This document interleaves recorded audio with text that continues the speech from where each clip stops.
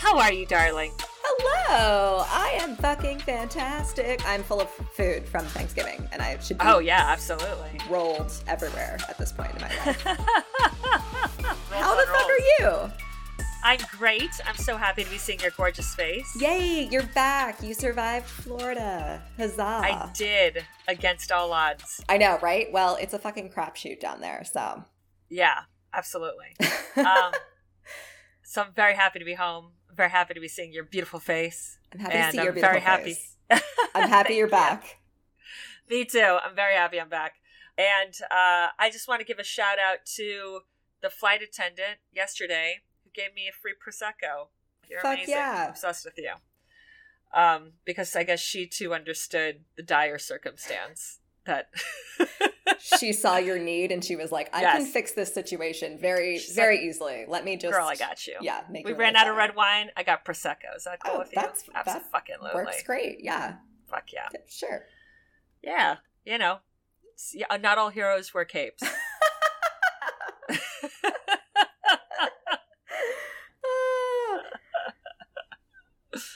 But you had a good Thanksgiving? I did have a good Thanksgiving. I had a very quiet, low-key Thanksgiving. It was just me and Johnny and Baloo, the giant Great Dane that I occasionally dog sit for. It was also our anniversary, so I had that. Happy anniversary! Yeah, thanks. Is it 5 years?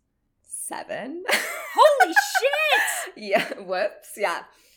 Holy shit! Yeah, so... Congratulations! Thanks! We've realized it's actually really annoying to have an anniversary near Thanksgiving, and I genuinely was like, we can just pick another day if you want. It really doesn't bother me. And I literally just like offered to change our anniversary. Johnny was like, I think we have to get married. And I was like, you really don't. You can just pick whatever day you want. Like, you make your own rules. March 14th. How about that? There you go. I don't think that's around anything. Fucking be. It's both my parents' like birthdays back to back. It's like the day after that. Yep. Just kidding. JK. For probably no one else is that really a big date, but for me especially. I have this tendency of dating men in November for some reason, who are born in November, rather. Cuffing season. Yep. I guess. Oh, they're born in November. Okay. They're born in November. Not you start dating them in November. I got you. Yeah. And I remember I was dating this guy who was born in November, and our anniversary was in January. So October's my birthday, November was his birthday, December was Christmas. January was our anniversary, and New Year's. February was Valentine's Day. It's like, it's too much. I'm spending too much money. We're doing too many things. And it was just like back to back to back. Like there was nothing else spread out the rest of the year. It was just all within 5 months was everything. Yes. That's how Johnny feels, because I feel like a lot of his like relatives' birthdays are December. So it's like our anniversary, his sister, his mom, Christmas, like New Year's. Again, like you said, Valentine's Day, it's just like nonstop. Yeah. So whoever decided holidays, like, get your shit together. You didn't have like a color coordinated Excel sheet that you could have like helped this shit out. Yeah, come on. Seriously. Whoever was like, yeah, we're going to have you have to have dinner with your family, and probably have it with like that racist uncle that you don't really talk to. You're gonna have to fucking deal with him. And then 3 weeks later, you're gonna have to deal with him again for Christmas / Hanukkah / Kwanzaa. Get the fuck out of here. Who thought that shit up? Right? You need like a 6-month gap in between both of those, so that by the time that the next holiday rolled around, you would have forgotten the horrors of the previous one, so that you could go through it, like women giving birth. Yes. The only reason they have more kids is because they forget the trauma it wasn't that bad. Of labor. It's fine. We can do it again. Sure. I didn't like curse you and your parents and like wish you were dead and tell you I was going to murder you while going through labor. Totally fine. Right. Exactly. Yeah. But this is another fucking horror podcast, kids. I'm Monique Sanchez. I am Amy Traden. Welcome. So, welcome. Welcome to the shit show. Right? As I always say to my mother. Too real. That's who came up with the Thanksgiving and Christmas so close to each other, by the way. It was a mom who was like, I never see you. And I know I just saw you, but like, I can see you again, right? Like, you can come over. Yeah. I haven't traumatized you enough and dissected your life choices enough in this time period and made you feel bad about them. I mean, that goes hand in hand. It's like turkey and gravy. Obviously. And yeah, like, what are you doing with your life? Why have you disappointed me? Yeah. When are you moving back home? Yes. Why aren't you married? Clock is ticking. You better believe I heard that a ton. Clock is ticking. You're not getting any younger. Pretty soon, no one's going to want you. Oh my God, stop it. Oh yeah, totally. Well, I want you. You can come live with me whenever you want. I want you, and I love you, so it all works out. It's fucking great. There you go. Yeah. There you go. I hope other people had a nice Thanksgiving and didn't have to deal with that bullshit. Yeah. And just like had a wonderful family dinner where everyone was like loving and like told nice stories and played games. And it was just like no one got upset or too drunk or totally off. Or gave their opinions on the recent state of the country, politics. You know what? General rule, keep it to yourself. Just keep it to yourself. Yeah. That's fine. Yep. And if you had a suboptimal Thanksgiving, I hope that you came across a hero flight attendant who gave you free Prosecco. There you go. There you go. That's my wish. That's my wish for you. Yeah. Or maybe it's just like your cool cousin who's like, hey, you want to go for a walk? Wink, wink. And then you're like, yeah, I fucking want to go for a walk. Do. Thank you. Facts. I'm that cousin, for the record. Oh, same. I'm the one who's like, I can tell you're ready to murder somebody. Let me help you out. I'm going to take care of this. I feel like I'm not even at that point. I just like extricate myself immediately. If you want to come with me, that's on you. I'm leaving.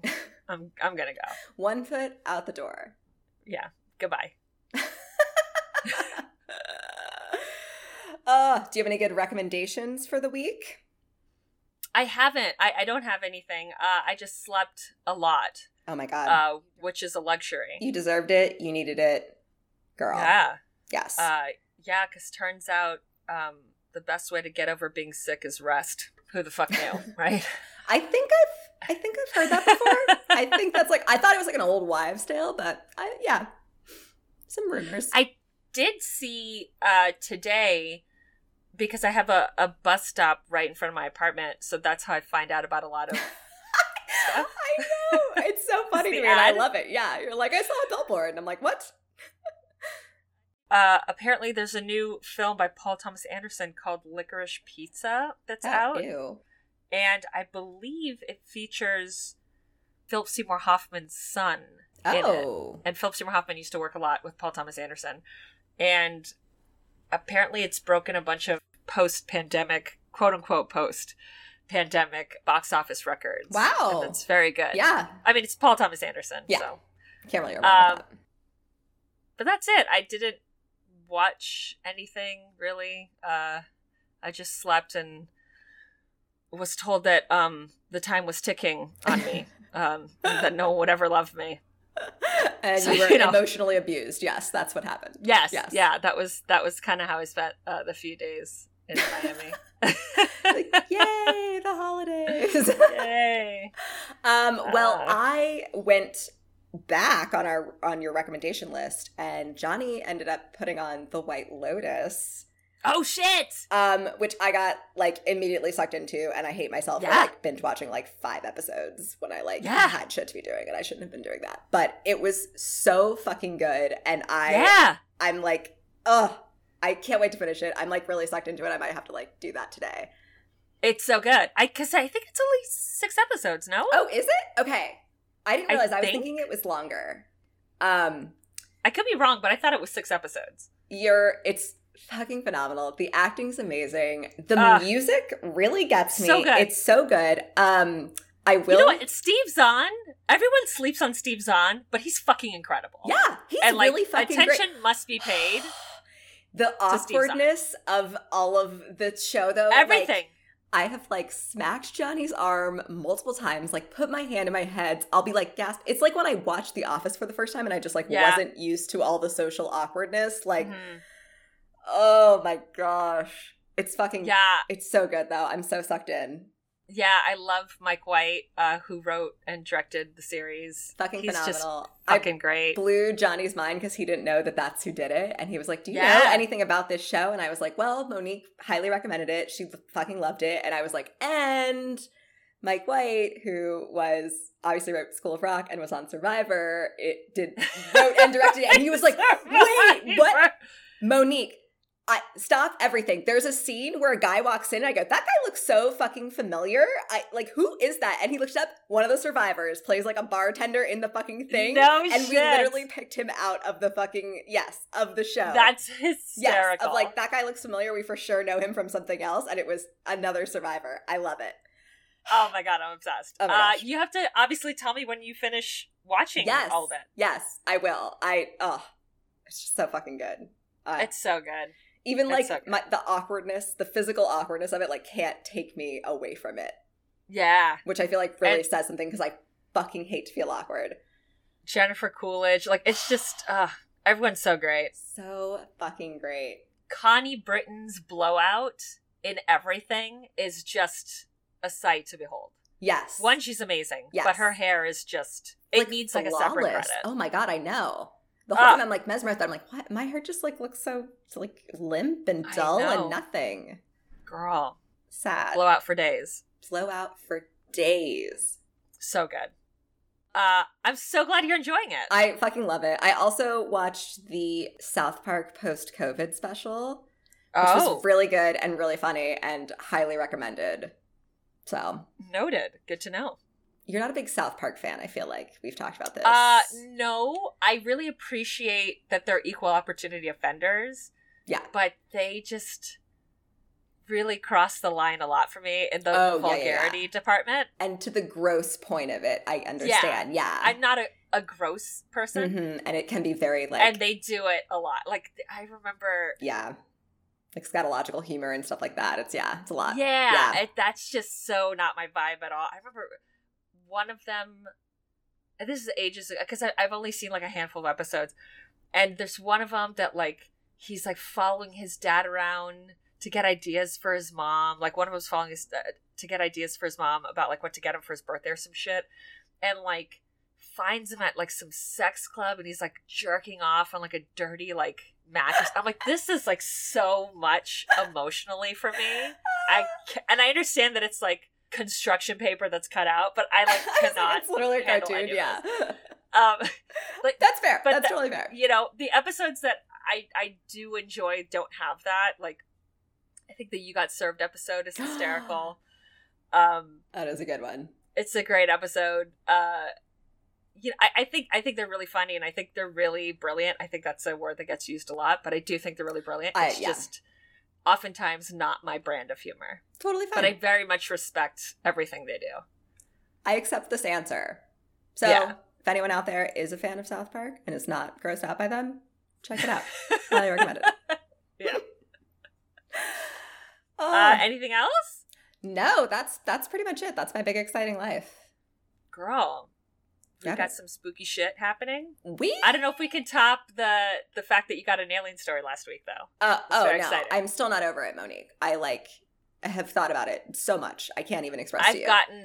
I got multiple DMs from listeners of people saying they were so happy you finally got your story. I was so happy. Finally got your alien story. And because I was out in Long Island, which doesn't have a lot of streetlights and is very dark, anytime I went outside, look up like an insane person waiting for it? Yeah. Fucking course I did. Yes. Did that make logical sense? No. But am I sticking by it? Yes. I'm obsessed with you. Oh, yeah. It happened every single time. I love it. Nothing happened. Honestly. You wanted too much, Amy. You wanted too bad. I know. The problem is the only time it's going to happen to me is like when I'm going to be like borderline blackout drunk, and then the next day I'm going to be like, did that actually happen? Yeah, did that actually happen? And then, or did I convince myself? And now I don't even believe like my own version of this. I will absolutely like fall in line and tell everyone whatever you tell me. I'll be like, absolutely, this shit fucking happened. I was there. That is a fucking true friend right there. That is a fucking ride or die. I fucking love you, Monique. I would not make you do that, but I fucking love you. Fuck helping your friend bury the bodies. I'm the friend who will vouch being like, she absolutely saw a fire in the sky, motherfuckers. I believe her. She would never lie about this. Never. I got you. That's fucking solid right there. Fucking partner in true crime. I fucking goddamn right. Love it. All right. Are you ready for a little? I'm fucking ready, baby. It's a little spooky. I don't know if it's like really spooky.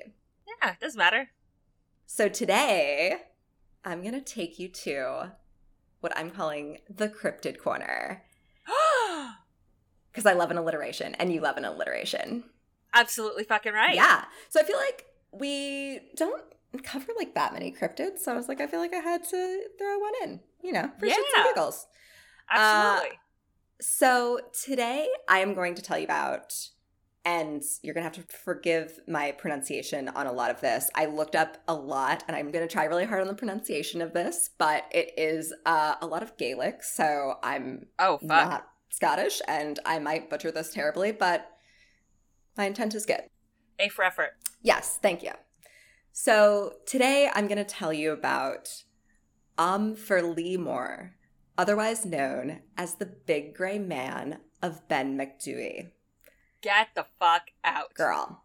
Sources: The Big Grey Man of Ben Macdui by Affleck Gray, undiscoveredscotland.co.uk, bbc.com, scotsman.com, brooklyn.cuny.edu, and good old Wikipedia. Got to. Now, most of this information comes from the book The Big Grey Man of Ben Macdui by Affleck Gray, who, while he hasn't had his own personal encounter with the Grey Man, has held a lifelong interest in the subject and a deep and abiding love for the mountains where Ben Macdui is located.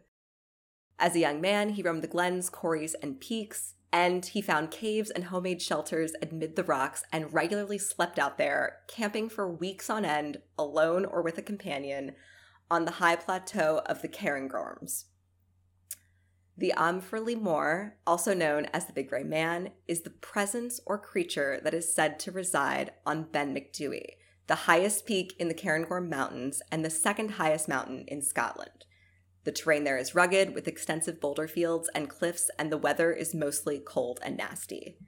Why the fuck would you go there? I also understand That's like the vibe of Scotland. It's Scotland. That's like everywhere, basically. Yeah. Yeah. I know, but don't choose to go there. Like, stay in a nice little cottage with a fire. Don't, like, go into these awful, cold and nasty, your life up. Yeah, mountains. But, I mean, you know, the Scots are a hardy people. They're, like, a rugged... They don't give a fuck. They don't give a fuck. They've got Scots blood. Fuck yeah. Yeah. Rarely seen, but frequently heard, the Grey Man's presence is characterized by an overwhelming feeling of dread, the unnerving sensation of being followed, and the sound of dragging or crunching footsteps. Get the fuck out. That's so creepy. Oh, yeah. Oh, yeah. And especially, like, in the middle of nowhere, in the fucking woods in the cold. Absolutely not. Mm-mm. On the rare occasions the Grey Man has been seen, he is typically, as you've probably guessed, a large humanoid creature. While not necessarily reported as gray in physical appearance, the Grey Man is usually seen as a shadowy figure and is accompanied by a thick mist, hence the gray appearance. Ah, okay. While it may seem as though the Grey Man must surely have its origin in ancient Highland mythology, the legend actually surfaced relatively recently. Affleck Gray, the author, said despite exhaustive research, he failed to discover any reputable or definitive reference to the Grey Man in any Highland legend before the late 18th century. The first recorded account of a Grey Man encounter occurred in November of 1925, although the incident itself took place in 1891. The account was published in the Cairngorm Club Journal, the story having occurred at their 27th annual general meeting of the Cairngorm Club in Aberdeen. And the story came from none other than the club's honorary president, Professor Norman Colley. Oh, shit! Yep. But before we get into the story, let me give you a little background on the professor here. Professor Colley was an English scientist with a passion for mountaineering. He earned his PhD in chemistry and was the first professor of organic chemistry at University College London before eventually heading the chemistry department there. He was elected as a Fellow of the Royal Society, which is the oldest scientific academy in continuous existence, and they remarked upon his, quote, acute faculty of observation, end quote. This guy's not fucking around. He's not fucking around. Just in case, like, that wasn't enough, he also constructed the first neon lamp, proposed a dynamic structure for benzene, discovered the first oxonium salt, and his research led to the taking of the first X-ray for diagnosing medical conditions. Like, this guy's amazing. He knows what fucking time it is. Is for fucking real. He's, like, not a joke. Seriously. Yeah, he's not like Banshees are a thing. Yeah, no. Also, he's like, I'm fucking I mean, I think they're a thing, but, you know. But I'm also not like an organic chemistry person. I'm a fucking actor. I am a chemistry person, and this is still fucking crazy and insane. Like, what? Jesus. This is amazing. So this guy, he's not a schlub. He's not a schlub. And if you thought his chemistry career was impressive, that's got nothing on his mountaineering. Because Norman Colley has been described as one of the greatest climbers of his generation and is best remembered for his pioneering climbs on the Cuillin in the Isle of Skye. His experience also includes the Himalayas, the Caucasus, the Alps, the Rockies, and of course, the Cairngorms of Scotland. So, and this is the 1800s, right? Late 1800s, yeah. So, okay, like, equipment is not now, obviously. No. Like, but yeah, mountain climbing back then is, like, fucking terrifying and taking your fucking life in your hands every single fucking time. They can't helicopter your ass out because you fucking fucked up. Or like they do now on Everest. If you fuck up, they'll come get you with a fucking helicopter. Like, no. If you fuck up, you're dead up there. Yeah. All right, this guy is not fucking around. He's not fucking around. So, yeah, this isn't some amateur out for a hike who doesn't know what the fuck they're doing and might get easily scared out in the wilderness. Like, this man is a scientist and an incredibly experienced mountaineer. So, obviously, it came as quite the surprise when Colley confessed publicly at an annual meeting of experienced mountaineers, of which he was honorary president, again, that he had experienced the most intense fear of his life while climbing alone on Ben Macdui nearly 35 years earlier. Holy shit. Yep. Quote, I was returning from the cairn on the summit in a mist when I began to think I heard something else than merely the noise of my own footsteps.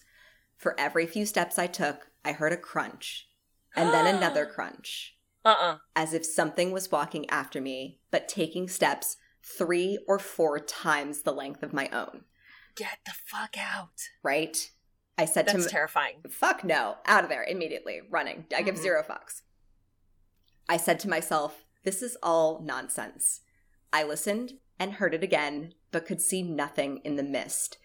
As I walked on, and the eerie crunch, crunch sounded behind me, I was seized with terror and took to my heels, staggering blindly among the boulders for 4 or 5 miles, nearly down to Rothiemurchus Forest. Whatever you make of it, I do not know, but there is something very queer about the top of Ben Macdui, and I will not go back there again by myself, I know. End quote. Again, experienced mountaineer, scientist. Like, I don't really think he's, like, gonna be scared by some noises very easily.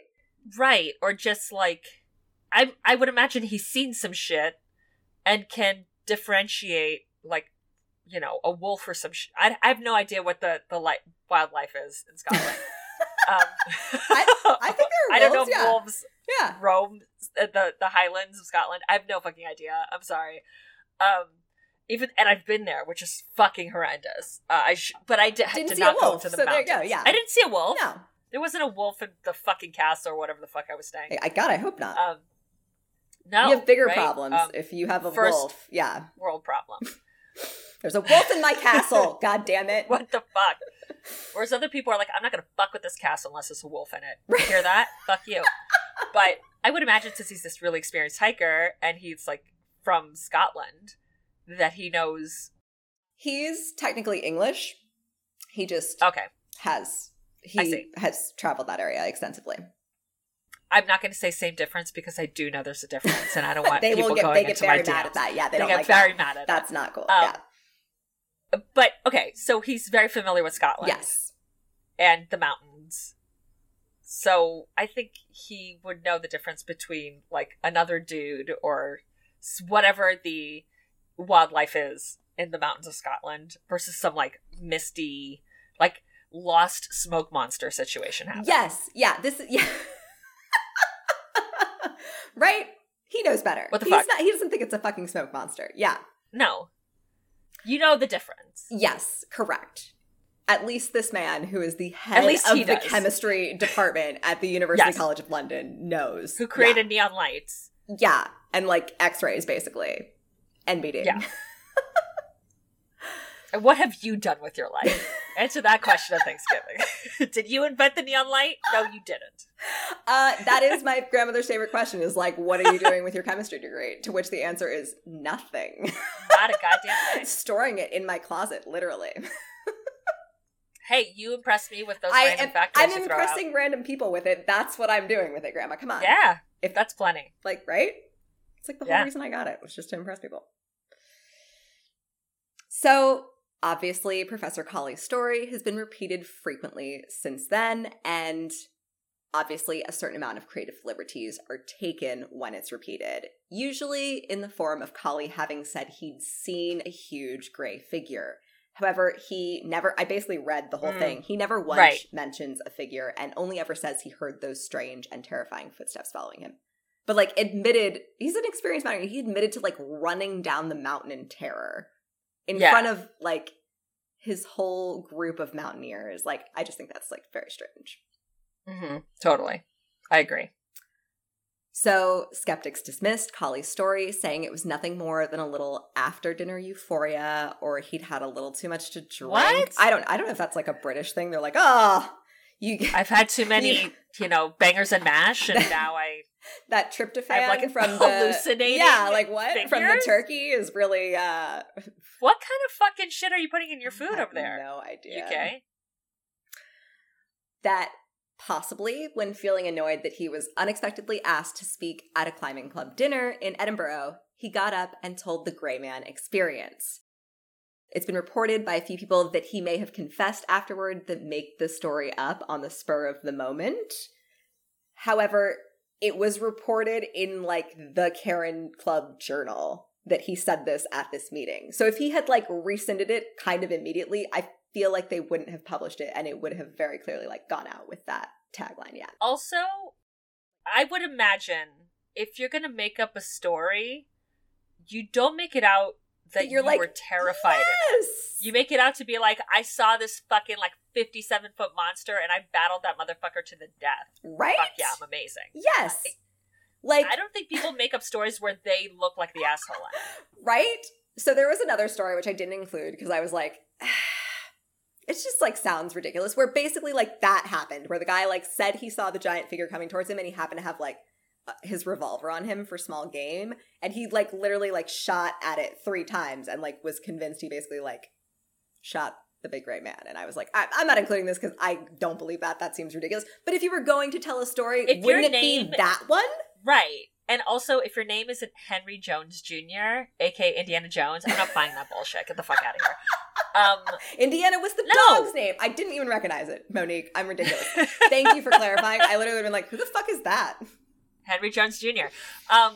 He's the only one allowed to be like, I'm too tired to fight this shit. I'm just going to shoot you 3 times. It's going to be fine. Yeah. But no, exactly. That's the story that you tell. If you're going to make up a story and be like, there's this crazy smoke monster and I battled it, you're not going to be like, it scared the shit out of me and I ran away. Yeah.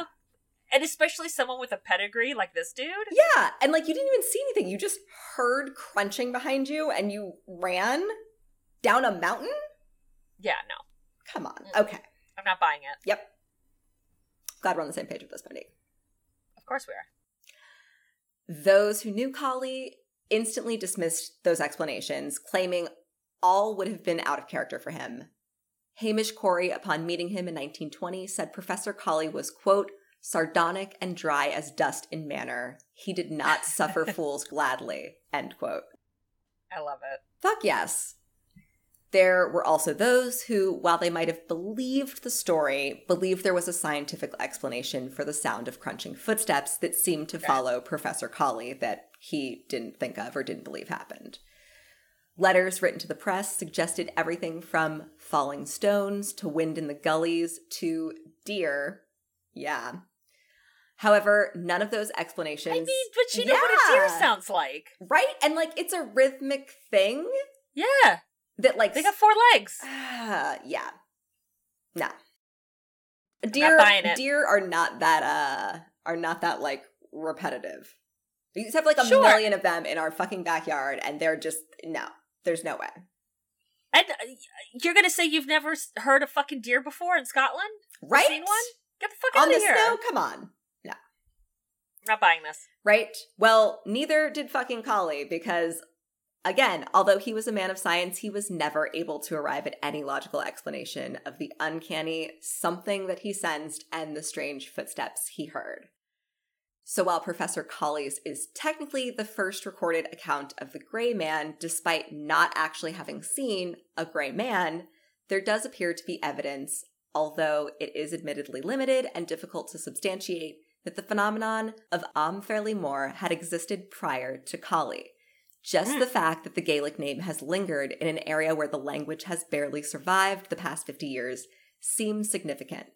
Affleck-Ray believes that the fact that a Gaelic name for the phenomenon exists suggests that there must have been a local tradition about it at some point. Otherwise, where the fuck did this phrase come from? Right, of course.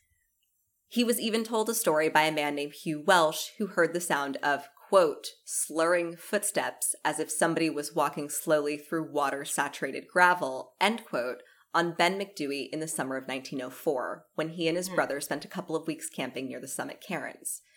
Afterwards, Welsh asked John Mackintosh about the strange slurring footsteps he had heard, and Mackintosh's reply, whether he was joking or otherwise, was, quote, that would have been the Fairly More you had heard, end quote. So, while the evidence is limited, it seems as though the legend of the Grey Man has been a part of Scottish folklore for far longer than originally thought. Now, as you can imagine, news of Professor Colley's strange story spread and eventually reached Dr. A.M. Kellis, a well-known Scottish mountaineer who pioneered climbs in the Himalayas and who eventually died while taking part in the first reconnaissance of Mount Everest. Damn. Right? I mean, he died doing what he loved. I'll give him that. Yeah. When Kellis heard what Colley had described, he shared with him his own experience with the Grey Man. Unfortunately, Kellis, who was a lecturer in chemistry in the medical school of the Middlesex Hospital at the time, didn't record the experience himself. So the accounts are secondhand, and again, people take liberties. Sure. However, the most reputable account came from W.G. Robertson, who was lifelong friends with Henry Kellis, Dr. Kellis's brother. Robertson wrote a letter to the Aberdeen Press and Journal in December of 1925 about what he knew of Dr. Kellis's experience. According to him, the brothers had been chipping for crystals in the late afternoon well below the cairn on Ben Macdui. Suddenly, they became aware of a giant figure coming down towards them from the cairn. They saw it pass out of sight in a dip in the terrain and awaited its reappearance. But suddenly, they were possessed by an uncontrollable fear and immediately fled. They could feel it following them and ran faster down the mountain to escape it. Henry said there had been mist on part of the hill, but refused to believe that the figure could be the shadow of either his or his brother, casting an optical illusion. Mainly because there was only one figure visible, which, if it was just casting their shadow and they're standing right next to it, why wouldn't it be two? However, unlike Colley's story, the brothers never spoke of crunching or footsteps, just the sense they were being followed and the giant figure they saw running towards them. Now, I have to pause to provide a little obligatory devil's advocate here, because the optical illusion Henry mentioned is a real thing. The phenomenon is called Brocken spectra, or the spectra of the Brocken, because it was first observed on the Brocken, the highest summit of the Harz Mountains in Germany. The Brocken spectra was observed and described by Johann Silberschlag in 19... Sorry. I know, it's a fucking mouthful, yeah. That's what she said. Johann! God damn it, yeah, I know. It's all twisted up in there, you bastard. Okay. You're fine, you're wonderful. Johann Silberschlag in 1780. The optical illusion occurs when the shadow of the observer is thrown by a low sun against an opaque wall of mist. So basically, it's just like a huge projector. Right, I see. The shadow appears greatly magnified and is sometimes distorted depending on the effect of the wind and the observer's own movements. Occasionally, the shadow is surrounded by a prismatic halo, sometimes called the glory, which is just the chromatic fringe caused by diffraction at the margin of the dark shadow. It's actually really beautiful. You can look up pictures of it. Basically, you just, like, it's this big gray figure, and it has, like, this beautiful rainbow, like a rainbow halo type around of thing? it. Yeah, it's actually very cool looking. Now, while this might startle your average Joe, Colley and Kellis, as I've said a million fucking times, were both experienced mountain climbers. Like, the fucking best in the world. I think they've climbed enough mountains that they would recognize, like, one, the sound of deer crunching through the snow in Colley's case, or their own shadow in Kellis's case. In an article by Ronald Clark addressing the various natural explanations for Colley and Kellis's experience, Clark said, quote, Some or all of these may have been responsible, but if so, it is odd that two men such as Kellis and Colley should have been thus fooled. If not, it is even odder that both should have been subscribed to a leg pull in such a peculiar taste. End quote.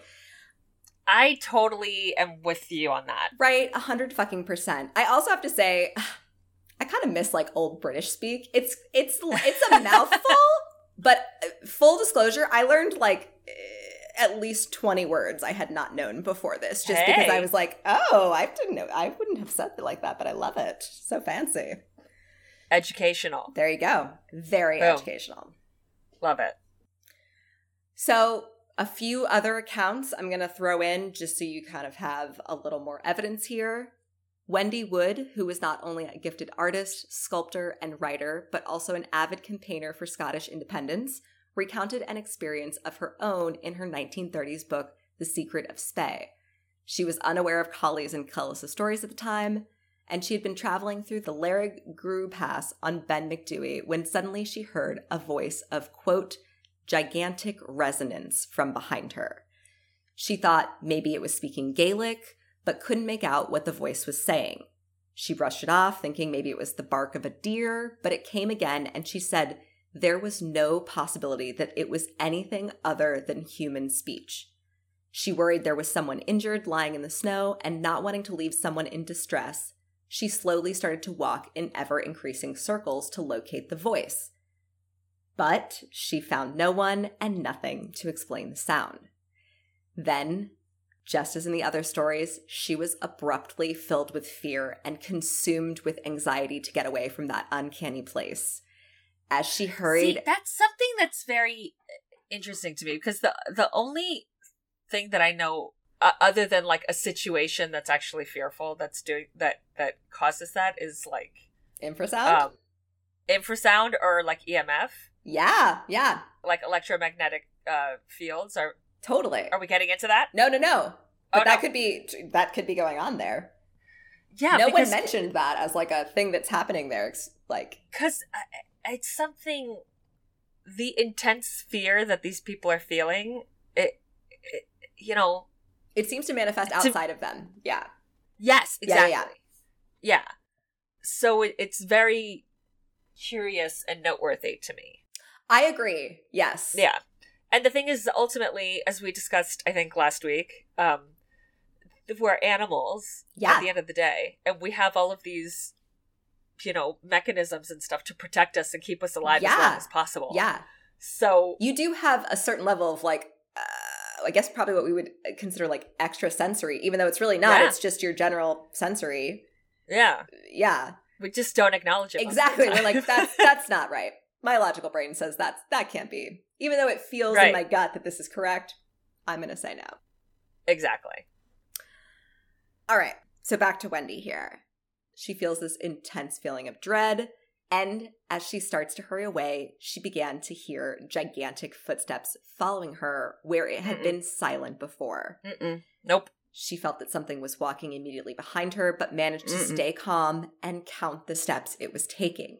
Holy shit. Which, like, good on you, girl. First of all, like, the fact that she was like, I think somebody's in danger. I'm going to just, like, walk in, like, a big spiral to see if I can find them.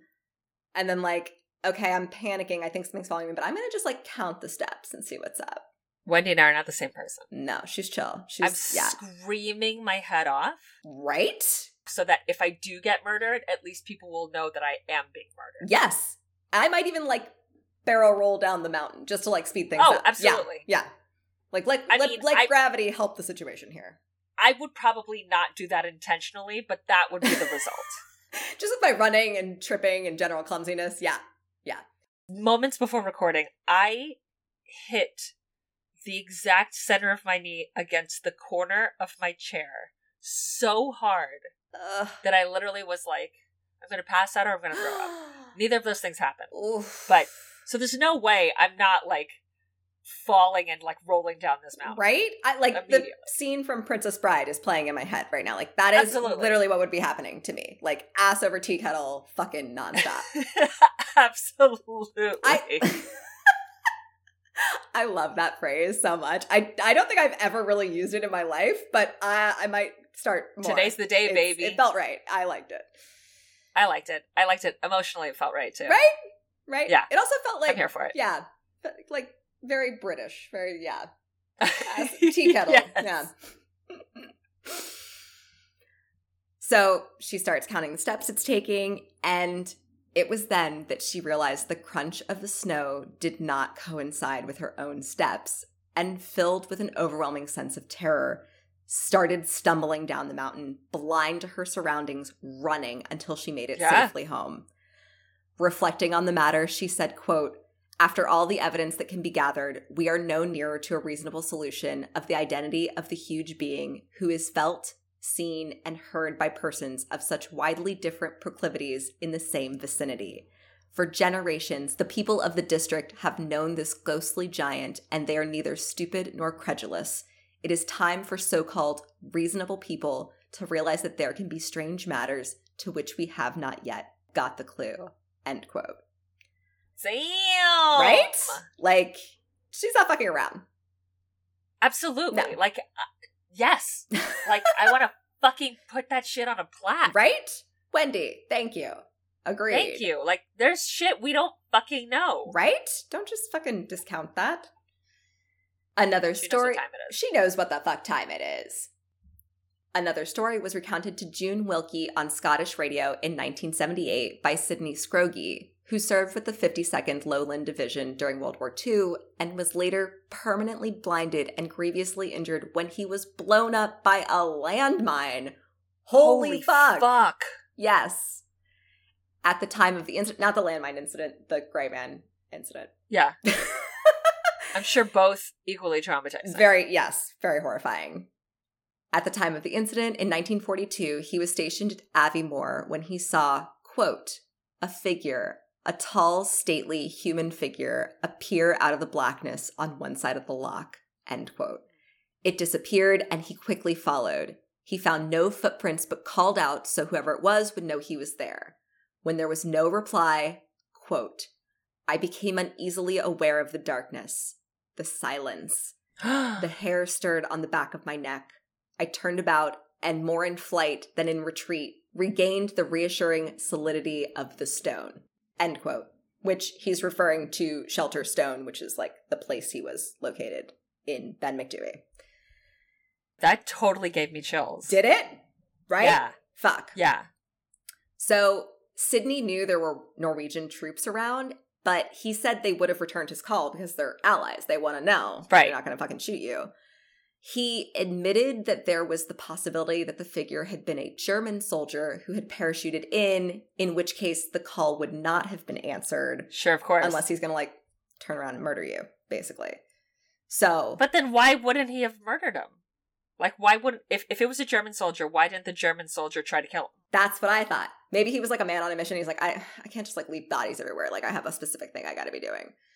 I gotta put this like thermite on this fucking tank or this building or some shit. I don't know. I have no idea.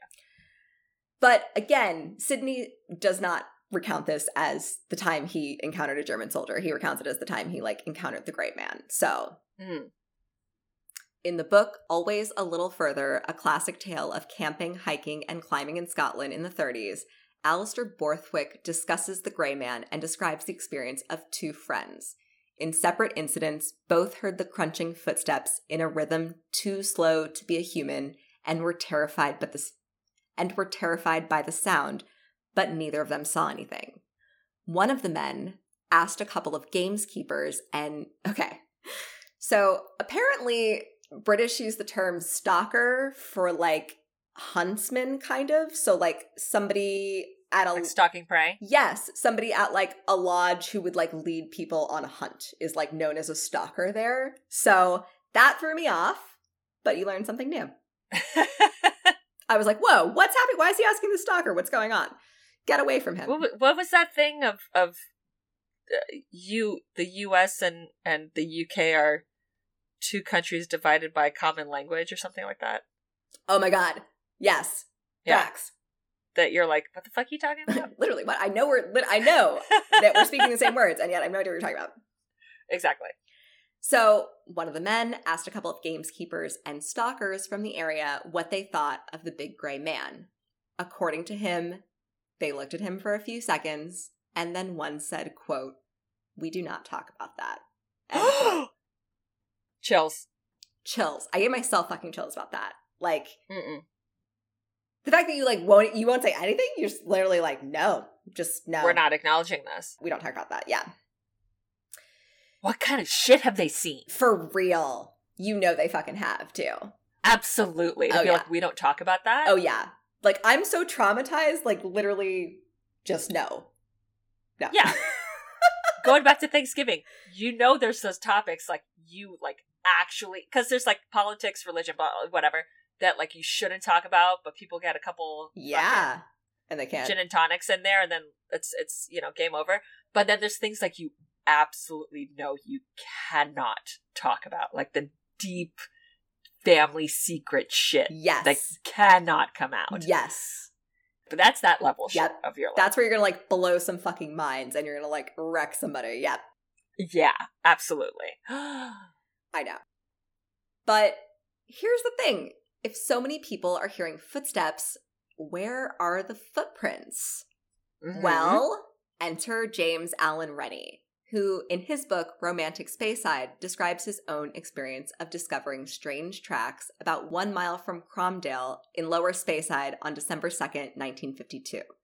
He took photographs of them and measurements, and according to him, each print was 19 inches long and 14 inches wide. Damn! Yes.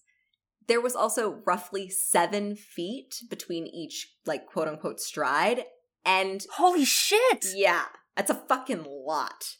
Like, crazy big. To the point that this basically means that this has to be at least 10 feet tall, if not more. Yeah. Yeah. Because average stride is like what? Like 3 feet? Yeah, I would say so. And that's like, if you have long, that's like your stride where you have like glorious long-ass legs. Yeah. Me, it's like 1.5 feet and I gotta do like a little skip-de-doo to keep up with everybody. I'm sorry. Oh no, I have the New York Power Walk down. I can fucking I can keep up. Yeah. Absolutely. So a long person like myself, and I'm all legs too. So that's essentially 2.5 times my stride. Yes. That's fucking crazy. Absolutely crazy. He said there was no difference between the right and left footprint, and they proceeded in a single file line. He followed the tracks for about 1/2 mile, which seemed to leap across a roadway at one point until they terminated at the foot of a pine, as though whatever it was had leapt up into the tree. However, the footprints didn't end there, and about 20 yards away, he picked them up again. They traversed this little white field, plunged down the hill to the river's edge, and disappeared opposite the village churchyard. A few weeks later, he was out once again when he saw the tracks being made.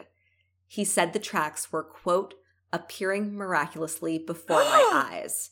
No sign of life anywhere, no movement even, other than the drifting clouds overhead, and those tracks springing suddenly into being as they came inexorably towards me.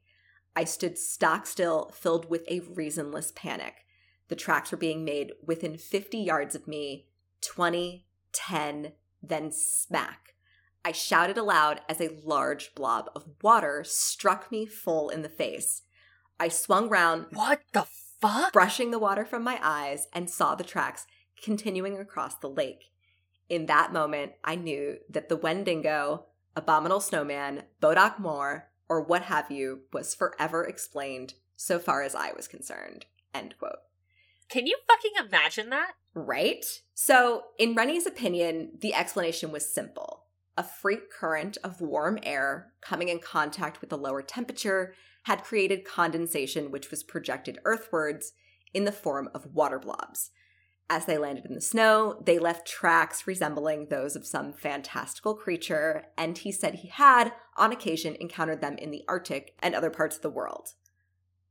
In his view, water blobs can perform every trick accredited to the Abominable Snowman, crossing the roofs of houses, leaping high walls, and crossing ravines. Affleck Gray inquired with the meteorological office on the subject and was given the following response. Quote, I'm afraid that we have no satisfactory explanation to offer, and in the absence of a convincing argument, there is nothing to be gained by comment based on conjecture. There are many factors that can contribute to fractures in the snow surface, end quote. So, I mean, was that kind of just like a brush off answer from the Meteorological Society? Yeah, because it's basically like, sure, I guess that could have caused it, but I also can't say definitively that that is what caused it. That basically bullshit answer of like, it could be that, it could not be that. We don't know. Right. We're not going to rule anything out. We're not going to rule anything out. But we're also not going to definitively say it's this thing. Exactly. I saw the pictures. I mean, it's hard to tell. They're from far away. The ones I saw didn't have any like reference, like measuring tape or anything. So they just kind of like look like footprints in the snow. That being said, they're very regular, which like if it's water blobs, do they really occur like that consistently? Symmetrical. Yeah. Maybe. I don't know. I'm not a meteorologist. Now, the Big Gray Man obviously seems to share some similarities with the Yeti of the Himalayas or the Sasquatch of North America. There's also evidence as far back as 1870 of similar creatures which are said to inhabit the remote forest of the Caucasus. The Russians call them Almas, and from the evidence collected, Soviet scientists have managed to build up the equivalent of an identikit picture. In 1968, Professor Jean-Marie Kaufman, a member of the Soviet Geographical Society, published a report on the creatures in the Soviet magazine Science and Religion.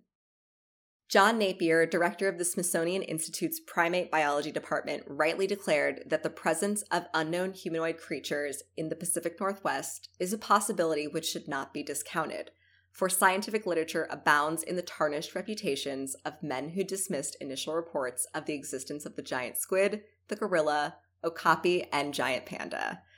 Oh, shit. Right? If not a cousin to the Sasquatch or Yeti, other supernatural explanations have been put forth as to the origin of the Gray Man. The Aetherius Society and the Active Truth Academy of Edinburgh have posited that Ben Macdui is actually an earthfall for space beings, end quote, a center of cosmic intelligence, end quote. They believe that extraterrestrial visitors have landed there and communicated with humans, and the Gray Man is one of these extraterrestrial visitors. Inevitably, these assertions are linked with reports of identified flying objects in the area, and more oddly still, reports of flying monks and levitating Tibetan mystics. What the fuck? Very weird, yes. Casual, no big deal. But might not seem so weird because along those lines, there are others still who believe that the Gray Man is actually Bodhisattva, one of the 5 perfect beings who have lived for billions of years and control the destinies of the world, who meet once a year in a cave in the Himalayas. From CNS Press and Journal, November 30th, 1925, quote, "The mysterious dweller on Ben Macdui makes it clear to the occult student that the Big Gray Man is not a ghost in the ordinary sense, but rather what Indians term the Deva, or Shining One. These are non-human beings of more power and intelligence than the fairy people who work under them." End quote. In your final installment of Obligatory Devil's Advocate, William Garden, who was then president of the Cairngorm Club, regarded the suggestion of a Big Gray Man as, quote, perfect nonsense. The secretary of the club, John A. Nichol, agreed and believed it was, quote, pure imagination, end quote. Both of them had been climbing the mountains for years and have never reported anything similar happening to them. According to John May, Christine Mill, Professor Colley's biographer, reported that despite his scientific background, Colley was actually a lifelong believer in the occult. Now, I didn't find any other record of this. However, I also didn't read his biography that she wrote, so perhaps he was. Mill also noted that Colley would often tell stories around the campfire or in his den of Gaelic mountain gods and goddesses and other legendary creatures, and with, as she put it, quote, no one quite knowing how much he was believing himself, end quote.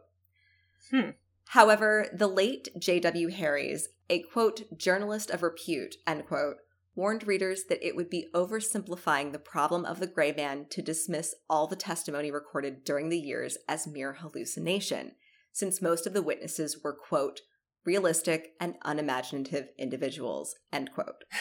Which, like, sounds kind of like a bird, savage. Right?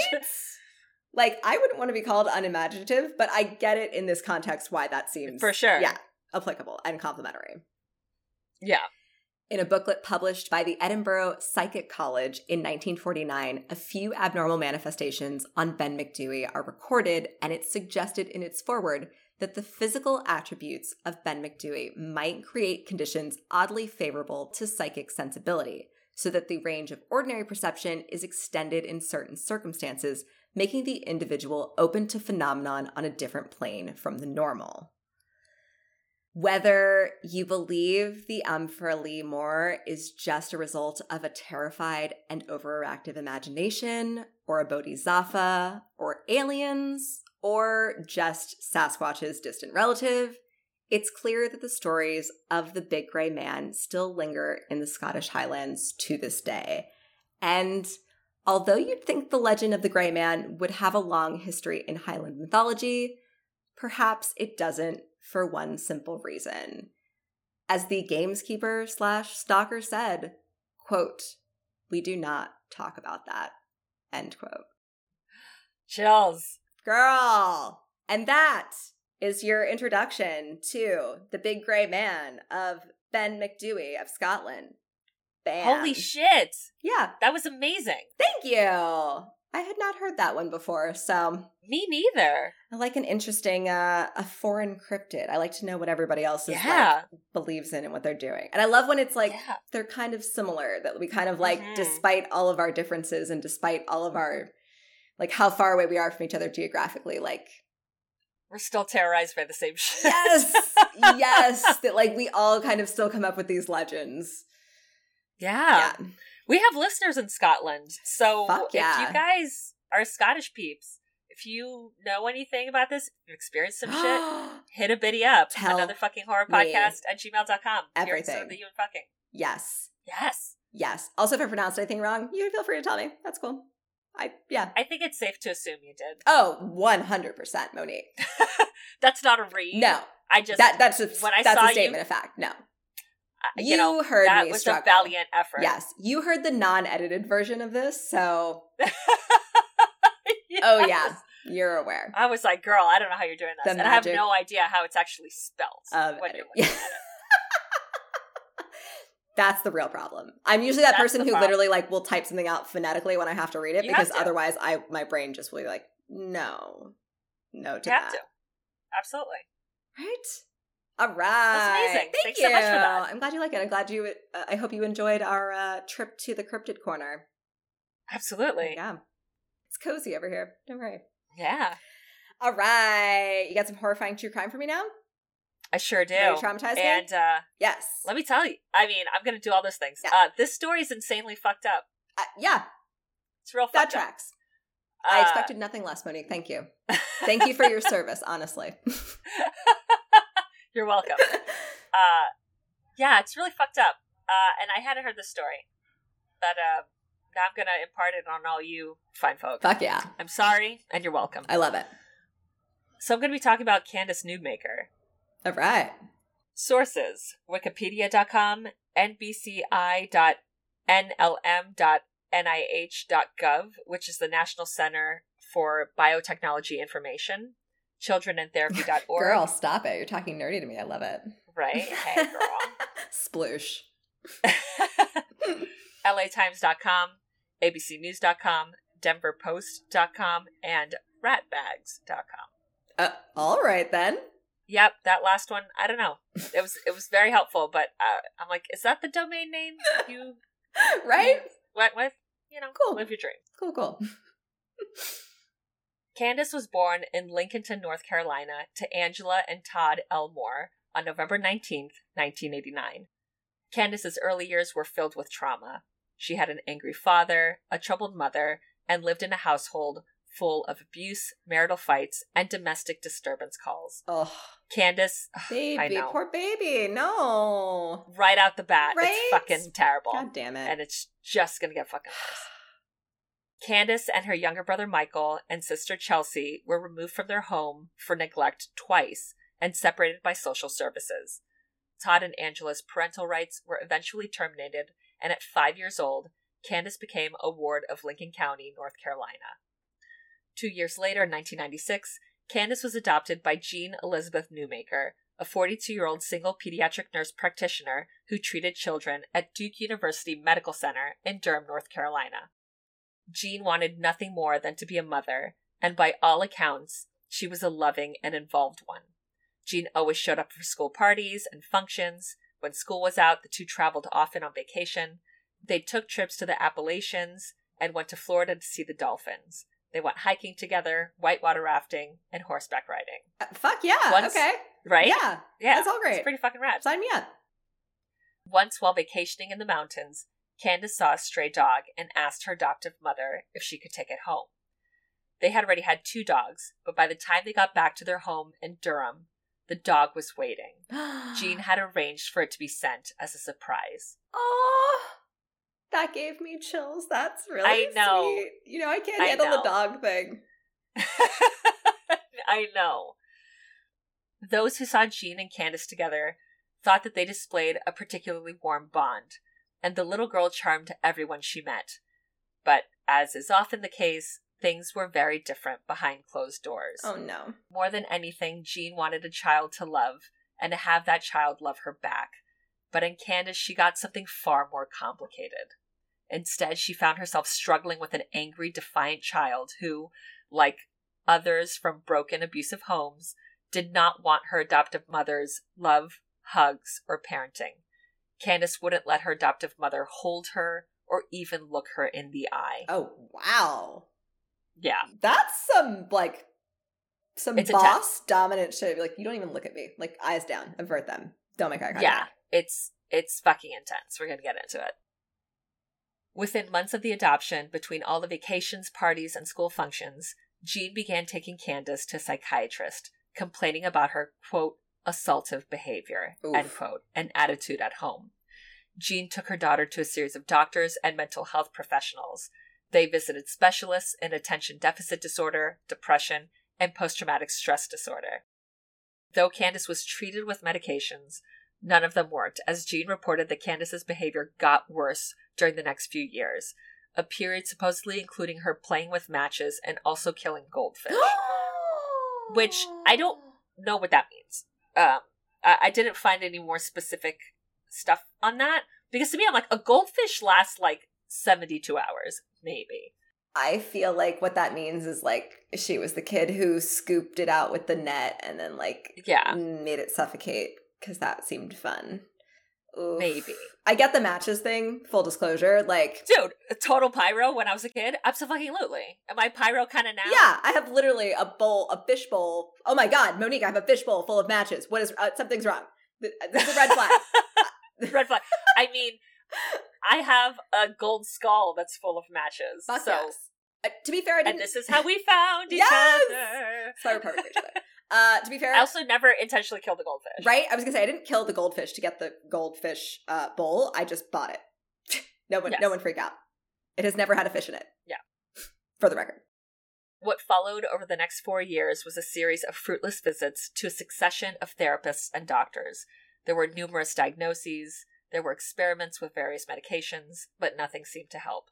Jean Newmaker was determined to not give up, so she took her search to the internet.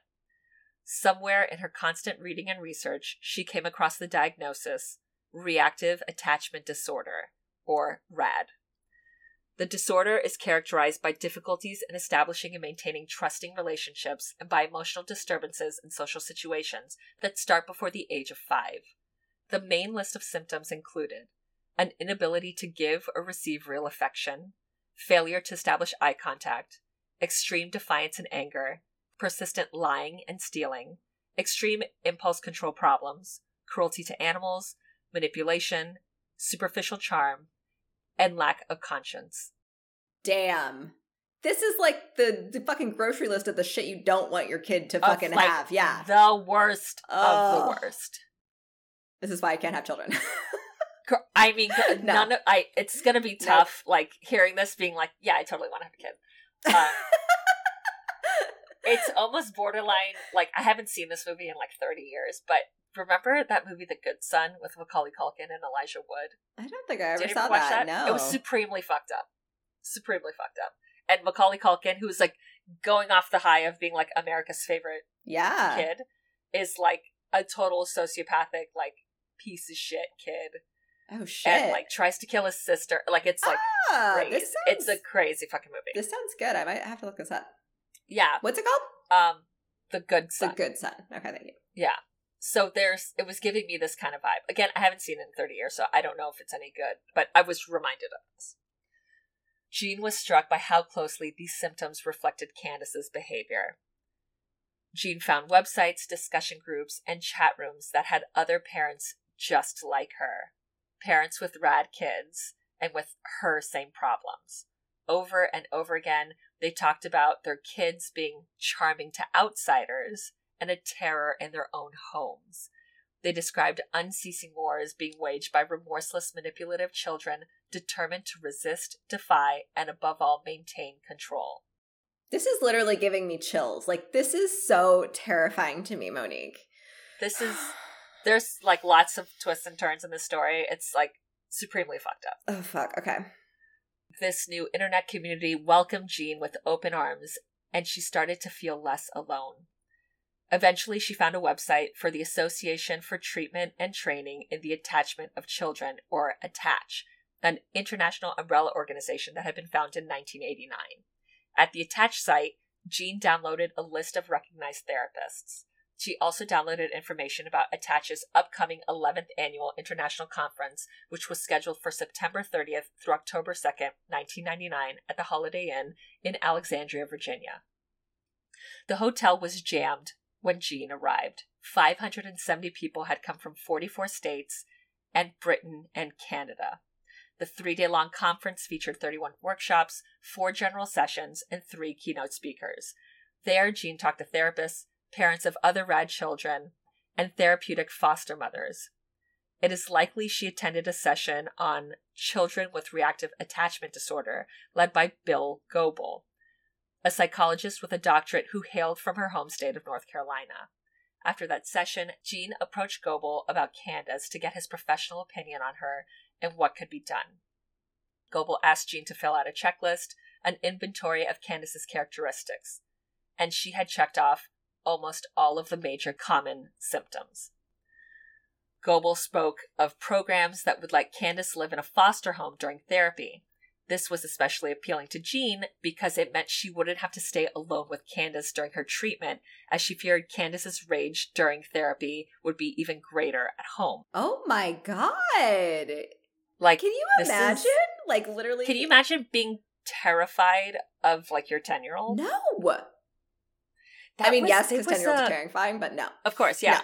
No, but there was an HBO documentary that came out last year about kind of similar to this. It was about kids who were like violent as fuck, and the parents trying to do everything for them, and like the system basically like can't help them. Yeah. Have you ever met a kid like that? I've met a few of them. It is. I don't even know how to explain it. I don't think at this level, but I think I've met kids that are like on their way. Okay. That it's like if something doesn't happen real quick, they'll end up like this. Yes. I don't remember what was the name of that documentary.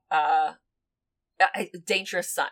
That's what it's called, okay. On HBO. And you just see, because I think it was basically about like how, you know, the shit with like Columbine and stuff, everyone blames the parents.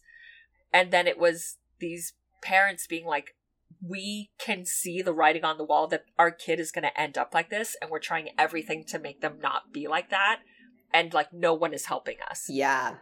Fuck. Which I can't even fucking imagine. Holy fuck. So Jean asked if Goebel could suggest a particular place. And he had suggested Connell Watkins and Associates in Evergreen, a remote mountain town 30 miles west of Denver. Evergreen had become the epicenter of therapy for reactive attachment disorder, a mecca for parents who had been told that that's what their kids had. Offered 14 attachment therapists in 6 clinics in the small town of 8,000. While mainstream medicine regarded these therapists to be nothing more than wackos and cultists, the number of attachment disorder diagnoses, therapists, and acolytes had multiplied, especially since the wave of adoptions of traumatized Eastern European orphans by U.S. parents began in 1989. And I don't know if you know anyone who had adopted a kid around that time, like through the 90s, either from Eastern Europe or from China.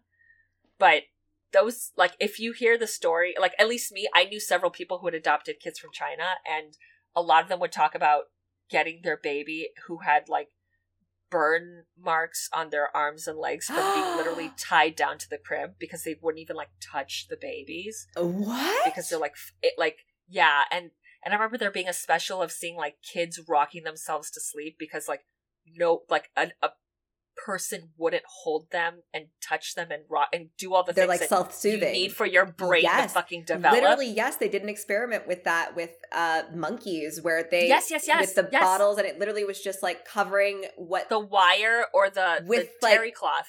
Yes, and like they completely different personalities. Yes, and the one that didn't have it was really angry and violent. Yes, and had a lot of these same issues. Yeah, exactly.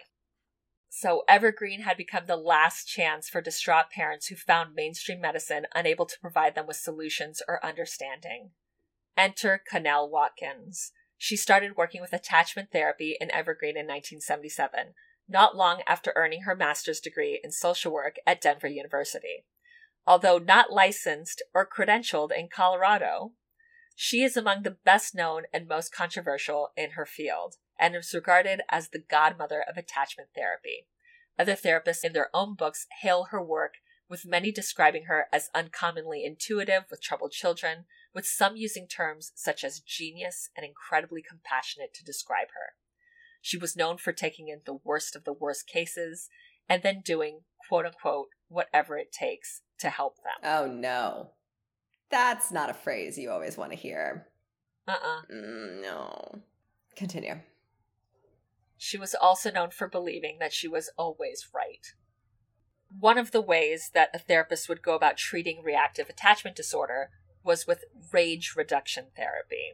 Basically, the therapist would goad, confront, and physically restrain the child.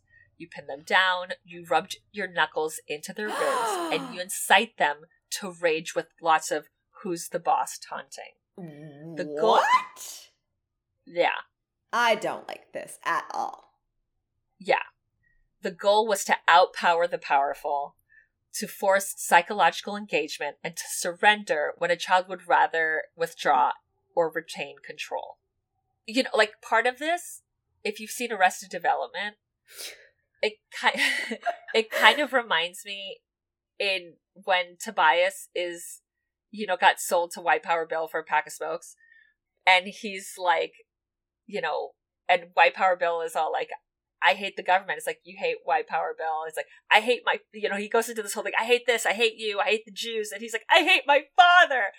It's like basically supposed to be that, but because you can't psychologically, verbally do this to a kid, it's by physically kind of getting this like fight or flight thing going, that they get their anger out, that they're able to express their anger, then they can like address what they're actually upset about. Okay. This is the shtick of this. But the thing is, even those who felt uneasy with these methods had to admit that they sometimes appeared to work. Although not a cure-all, they at least helped parents gain access to walled-off kids. Families began to flock to Evergreen, many for 2-week intensive programs that involved 30 hours of concentrated therapy. And therapists, too, started flocking to Evergreen to get training in attachment therapy. Attachment therapy is not a specialty that can be licensed or board certified. In fact, anybody in Colorado can practice it. Nonetheless, by 1987, reactive attachment disorder was recognized as a psychiatric condition listed in the DSM. And on January 20th, 2000, Jean signed a contract with Connell Watkins and Associates for a 2-week intensive therapy program to the tune of $7,000. Damn. Which was... That's a racket. Holy fuck. It was apparently the going rate in Evergreen. I'm sure. Which, fuck. And granted, this is... I didn't do the... Let's do it now. Let's do the conversion of 2000 to now. Oof. So 7,000 now is $11,243.46. Fuck, dude. For 2 weeks. No. You better be fucking going to like Hawaii or something. Girl. Right? No. If I'm dropping that kind of money, like, I want fucking massages on the beach and a happy ending. Absolutely. Like, and people bringing me, alcoholic drinks with little umbrellas in them. Yes, facts. And maybe a cabana boy, like, fanning me or something. I don't know. Absolutely. It's never happened to me, but I'm just like, this is my fantasy. Let me live my life. Yeah, this is a lot of money. But, like, these people are fucking desperate. Yeah. And Jean is one of these people. So she and Candace arrived at the Watkins 2-story home, which served as both her home and clinic on Meadow Drive on Monday, April 10th, during Candace's spring break from school to start the treatment. Like many parents before her, Jean felt greatly relieved to be in Evergreen. She believed she finally was going to be getting some help because Watkins seemed to understand Candace's symptoms and to be familiar with Jean's description of their home situation. Right off the bat, Watkins arranged for Candace to have a medical evaluation.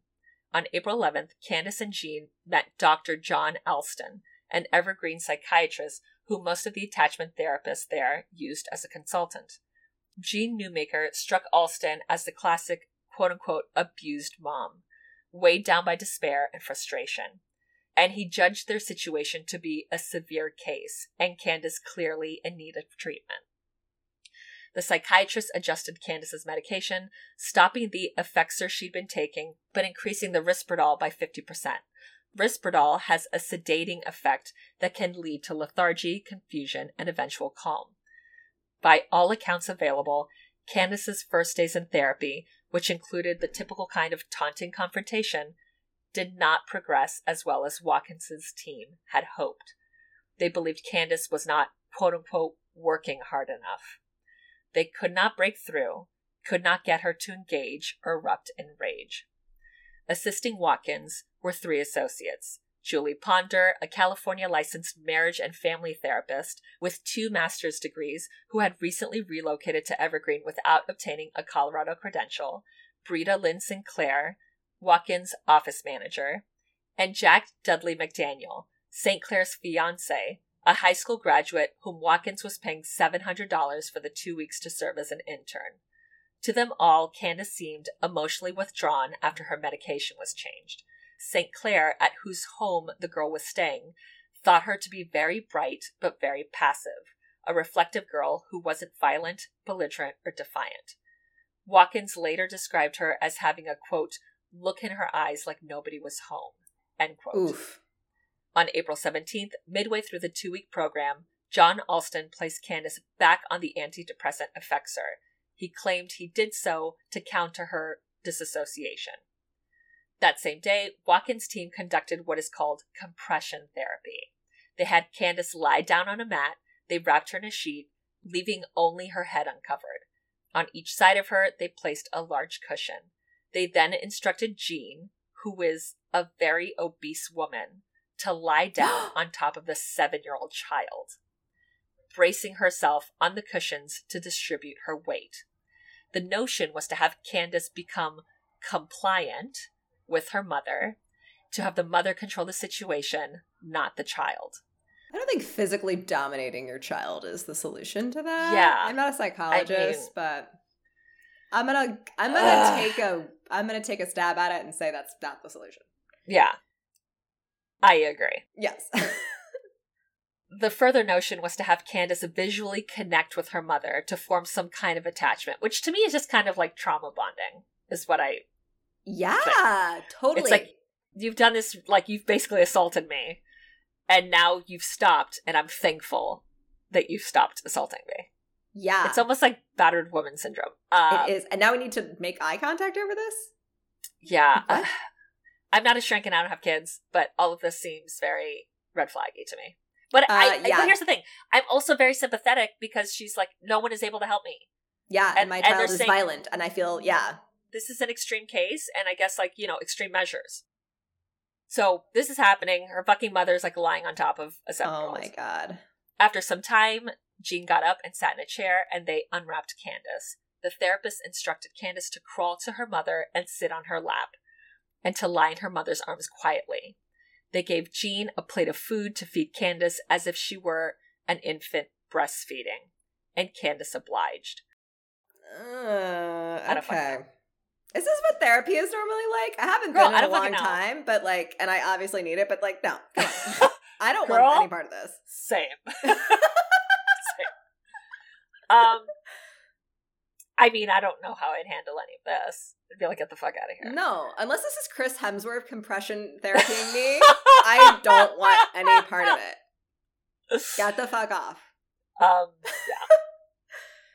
So Candace crawls to her mother, she lies in her lap, and she eats the food off her, like, very calmly. And Jean sobs, because finally there had been a breakthrough. For the first time, Candace allowed Jean to hold her and to have eye contact with her. For the first time, she was really able to connect with her daughter. Yeah, because you broke her. You literally, yeah. I mean... You're right, you, like, trauma bonded her. Oh, okay. Yeah. All right. It's gonna get worse. It's fine. It's gonna get worse. The next day, Connell Watkins chose to up the ante. She decided they would conduct a rebirthing session. So a rebirthing session is a role-play scenario in which the child is wrapped in a blanket in the fetal position with others pressing on pillows around them to simulate birth contractions. The theory goes that by acting out being born, the child can have a fresh start on life, overcoming early childhood trauma and forging a bond with their new mother. While the procedure is uncommon, when it has taken place, it usually lasts no more than 15 minutes. On April 18th, 2000, Candace Newmaker's day at Connell Watkins' home began at 9:04 a.m. With art therapy. Julie Ponder asked Candace to draw pictures of 6 items. They then discussed what she'd drawn. On a tripod in the corner of the room sat a video camera recording their exchange and all that followed. At 9:35, Ponder began talking to Candace about her upcoming rebirthing session. She described how Candace would be wrapped up as if she were in her mother's womb, and asked Candace if she wanted to be reborn to her new mother. The 10-year-old said yes, and talked about how her birth mother was abusive, and recounted being dropped out a second-story window by her mother. Oh, girl, I can't even fucking imagine this shit. I can't imagine this shit. Dude, if you can't fucking take care of your kid, just, like, send him to adoption, you know. Seriously. Like, there's no way.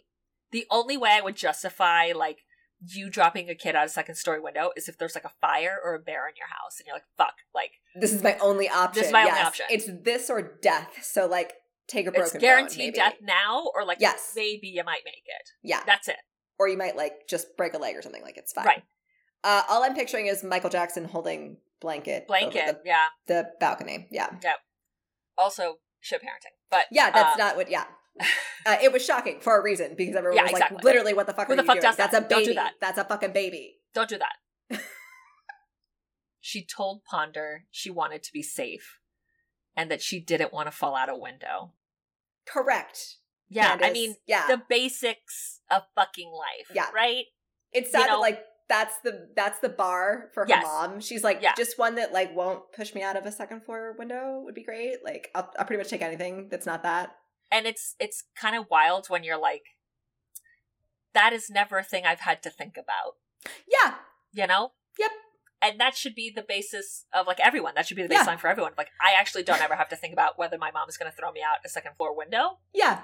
It's like, I didn't actually think I had to say that was a thing I didn't want. I kind of just thought, like, we knew that was a thing. We just knew. Everyone, it was the unspoken societal contract we all made. Not tacit for agreement. This child. No. Poor fucking baby. Holy fuck. Ponder explained more about the rebirthing process. She said, quote, "You'll have a chance to act as a newborn baby. You'll have to kick and scream and fight through a pretend birth canal. Birth is a hard thing. You'll need to work hard. It'll be tight in there, but you'll have lots of air to breathe. When you get through the birth canal, you'll need to reach out for your new mom." End quote. Candace yawned quite a bit as they talked, and Ponder asked if she'd gotten enough sleep. The child said that she had had a nightmare the night before. A nightmare where she thought she was being murdered, and that she was going to die. Chills, chills, chills, chills. Ponder said, quote, "That's not going to happen now, because you have a mom who loves you." End quote. This is just all bad news. It's all that. It's all that. Oh no. It's all that. No. And it's just gonna get worse. I see the future and I hate Yes. Get out of here. Okay. At 9:44 a.m., Watkins joined the session. The therapist had with her a blue queen-size flannel sheet, which she spread on a pad on the floor. They had Candace lay down on the sheet on her left side in a fetal position. Ponder wrapped the sheet around her, tucking in each side. Then she gathered and twisted the top over her head. Watkins placed 4 pillows around Candace. Jack McDaniel and Britta St. Clair now entered the room, as well as Jean. They positioned themselves around the girl, with Ponder and Jean near the top of her head, where Candace would eventually emerge to be reborn. For the record, birth is like a one and done thing. We don't need to do it twice. No. Yeah. No. Yeah. Thank you. No. I mean, also, allegedly, it's the most traumatizing thing that'll ever happen to you. Yeah, so, again, we don't need one to and do this done. again. We don't, yeah. No. I'm good, actually. Yeah. Like, yeah. And I'm very woo-woo, and I'm all for, like, symbolic bullshit, but, like, do we need to do this? I don't know. I don't think so. Well, agreed. Not, I don't think so. Definitely not, after we hear about what happens. Spoiler. Hot take. Ugh. They spoke to Candace through the twisted opening. Then Watkins and her 3 associates, seated on the floor, began to press on the pillows, pushing in from the sides and top to simulate birth contractions. Jean stood to the left and behind Ponder, watching and encouraging Candace to be reborn. They told the 10-year-old to push, but she didn't, at least not hard enough. Candace sounded confused and repeatedly asked, quote, "Where do I come out?" End quote. After 10 minutes, she began to plead. So the following is from the transcript of the video recording the session. And spoiler, it's really disturbing and it's really upsetting. So you've been warned. This is a great time to take a big old swig of that drink, or to pause and make yourself one, or any other thing to get through this, because it's just gonna go really fucking awful really quickly. Okay, I'm braced. Yeah. I don't have a drink, but I've mentally prepared myself. Okay. I don't either, and I know how this goes, and I definitely should have made myself one. Fuck. If Monique's saying that, shit. I done fucked up. Yep. Yeah. Yes. And I'm laughing because that's just the defense mechanism. It's just like at an 11 right now. Oh. Ponder. Come out head first. You have to push really hard with your feet. If you stay in there, you're going to die, and your mommy's going to die. At 8 minutes and 42 seconds in, Candace says, "Who's sitting on me? I can't do it." At 8 minutes and 53 seconds, "I can't do it." Candace starts crying. "My hands come out first?" Watkins. "Sometimes it takes 18 hours to be born." At 9 minutes and 36 seconds, Candace is screaming, "I can't do it. I can't do it. I can't breathe. I can't breathe." At 10 minutes and 16 seconds, "Whoever is pushing on my head, it's not helping. I can't do it. I can't do it. I can't breathe. It's too dark under here. Please quit pushing on my head. I can't do it. Somebody's sitting on top of me." At 10 minutes and 50 seconds, Candace is moaning, "Somebody's on top of me. Where am I supposed to come out? Right here, where my finger is?" At 11 minutes and 26 seconds, "I can't do it." She screams, "I'm gonna die." Ponder. Do you want to be reborn, or do you want to stay in there and die? 11 minutes and 40 seconds. "Quit pushing on me, please." And she's moaning, "Quit squishing my legs. I'm gonna die now." And she screams. Ponder. Do you want to die? Candace. No, but I'm about to. At 12 minutes and 10 seconds. "Please, please, I can't breathe." 12 minutes, 30 seconds. "I can't do it anymore." 12 minutes, 40 seconds. "Please quit pushing on me." But they don't stop. Watkins and her associates keep pressing on the pillows. At 13 minutes and 12 seconds. "I need some help. Help. Help. Help me, please." Watkins. "Are you feeling the contractions, Mom?" Jean. "I am." Because granted, she's part of this whole thing. Watching this whole thing happen. I cannot handle this for one fucking second. These people are fucking trash, dude. This is like the Milgram experiment, like playing out in real life. This right is now. It's gonna get so much worse. I know. Fuck all of these people. I can't. Take a swig. It's real bad. At 13 minutes and 43 seconds. Where am I to go? Right here? Right here? I'm supposed to go right here? Please, please, she screams. Okay, I'm dying. I'm sorry. 14 minutes, 31 seconds. Okay, I'm dying. 14 minutes, 38 seconds. I'm gonna die. 15 minutes, 30 seconds. I want to die. 16 minutes, 8 seconds. Can you let me have some oxygen? You mean like you want me to die for real? Ponder. Uh-huh. Candace. Die right now and go to heaven? Ponder. Go ahead and die right now. For real, for real. Candace. This okay. Fucking bitch. Mm-hmm. Okay, my rage level is just off the fucking charts right now. I can't even. Mm-hmm. Okay, sorry. Bracing myself. Continue. Yeah. Candace. Okay, I'm dead. Candace's protest grew more insistent. Within the first 24 minutes, she told them 7 times she couldn't breathe. Within the first 16 minutes, she told them 6 times that she was going to die. Watkins. It's not always easy to live. You have to be really strong to live a life, a human life. 17 minutes and 7 seconds. Candace's breathing is labored. Get off. I'm sick. Get off. Where am I supposed to come out? Where? But how do I get there? Watkins. Just go ahead and die. It's easier. It takes a lot of courage to be born. 18 minutes, 26 seconds. You said you would give me oxygen. Watkins. You gotta fight for it. Oh, this fucking cunt. Okay. 19 minutes, 50 seconds.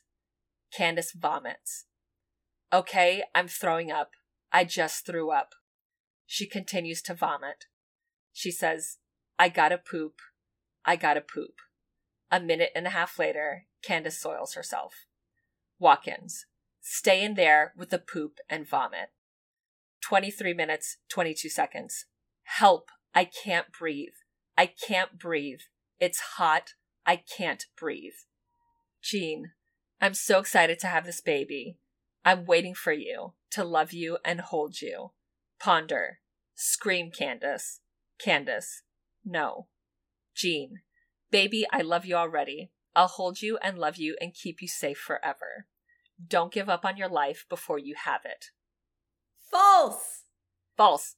Oh, correct. You are failing at that literally right now, in this moment. At this moment, yes. At 27 minutes, 19 seconds, Candace is whimpering and gagging. I can't breathe. I can't breathe. Ponder. Candace? And there's no response. She takes another pillow from Jean. Ponder says, she needs more pressure over here, so she really needs to fight. 31 minutes into the session, the only noise that's really heard is Candace whimpering. She's asked, are you okay? Candace, gagging faintly, says no.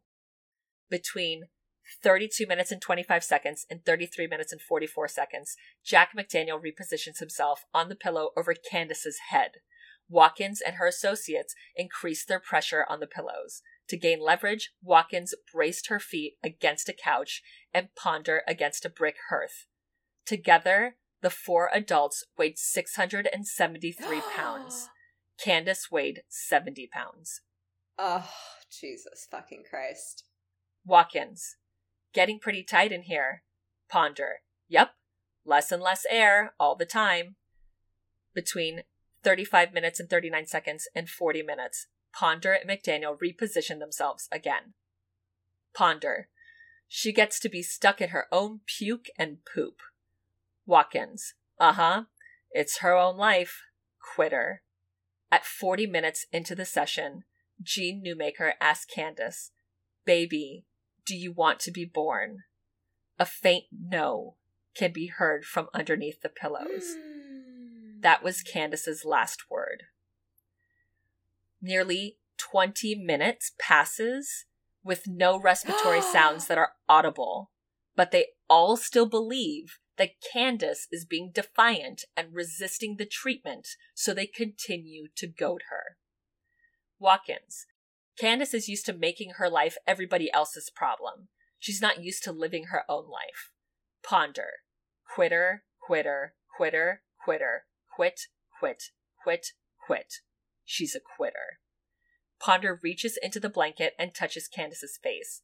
She tells Watkins, quote, "Oh, I'm not sure. I touched her face and it's just sweaty." She's not answered. "We could do this forever. Just stay here." End quote. After another minute, Jean becomes distressed, but not because she believes that her daughter might be in some sort of danger, but because she feels rejected, because Candace isn't quote-unquote making an effort to be born.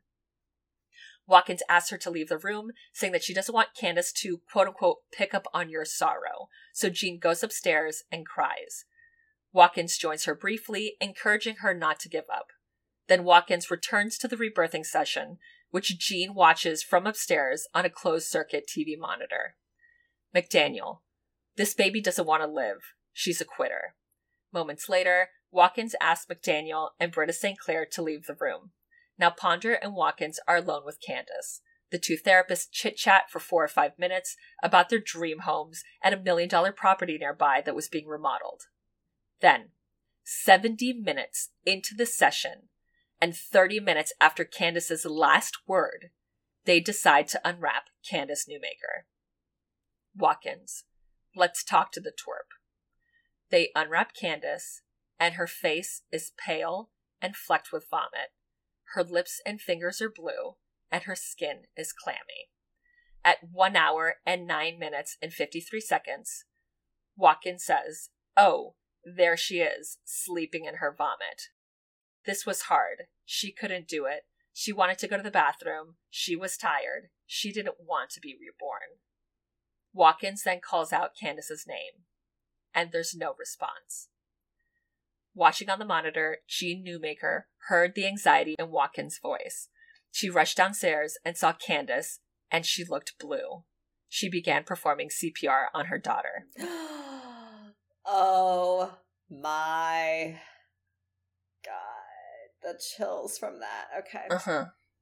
Hours after being airlifted from Watkins' house, Candace Newmaker was pronounced brain dead by doctors at Children's Hospital in Denver. Her severe brain injury, they said, was due to, quote, mechanical asphyxiation, end quote, which occurred while she was, quote, restrained during therapy session, end quote. Candace was 10 years old. My rage level right now is literally murderous. Yeah. Like, I have never wanted someone to actively kill themselves. And I think that's like where my brain is going. That's like how absolutely I am upset about this. That like, what these people lived with themselves after this, I couldn't. I literally could not. I can't even imagine it. And it's that thing of... Like, after all the shit they said, four like... adults in the room. And it's recorded. You being that fucking trash and murdering a little girl is on fucking videotape forever. Absolutely. Yep. I cannot. Yep. So, word of the girl's death spread like wildfire in the small town of Evergreen, and Connell Watkins was quick to do damage control. In an email to supporters, she explained that the whole thing had been a horrible accident. She proclaimed her innocence, writing, quote, somehow the 10-year-old inexplicably stopped breathing, end quote, which, go fuck yourself. Literally. Inexplicably, you had 700 pounds on top of a 7-year-old girl. Go fuck yourself. For over an hour. Yes. You piece of shit. While she begged. While she kept saying, I can't breathe, I can't breathe, I can't breathe. I'm going to throw up. I'm going to poop. Hell, I can't breathe. Please get off my head. I'm going to die. Literally, repeatedly. Yes. Inexplicably, though. And that they could have never caused this little girl's death, and urged supporters to, quote, pray for total dismissal of all charges, end quote. My God. Eat the biggest bag of dicks that's ever been fucking made. Monique. 10,000%. And... flipping the table. I want to so badly. I'm lucky it's literally zip tied to this other table because... Yes. As if it wasn't bad enough that this poor child had the traumatic life that she had, that her mother literally threw her out her fucking second-story window. Then she has to go through this also. This therapy, under the guise of therapy, that you're gonna fucking help me. Get the fuck out of here.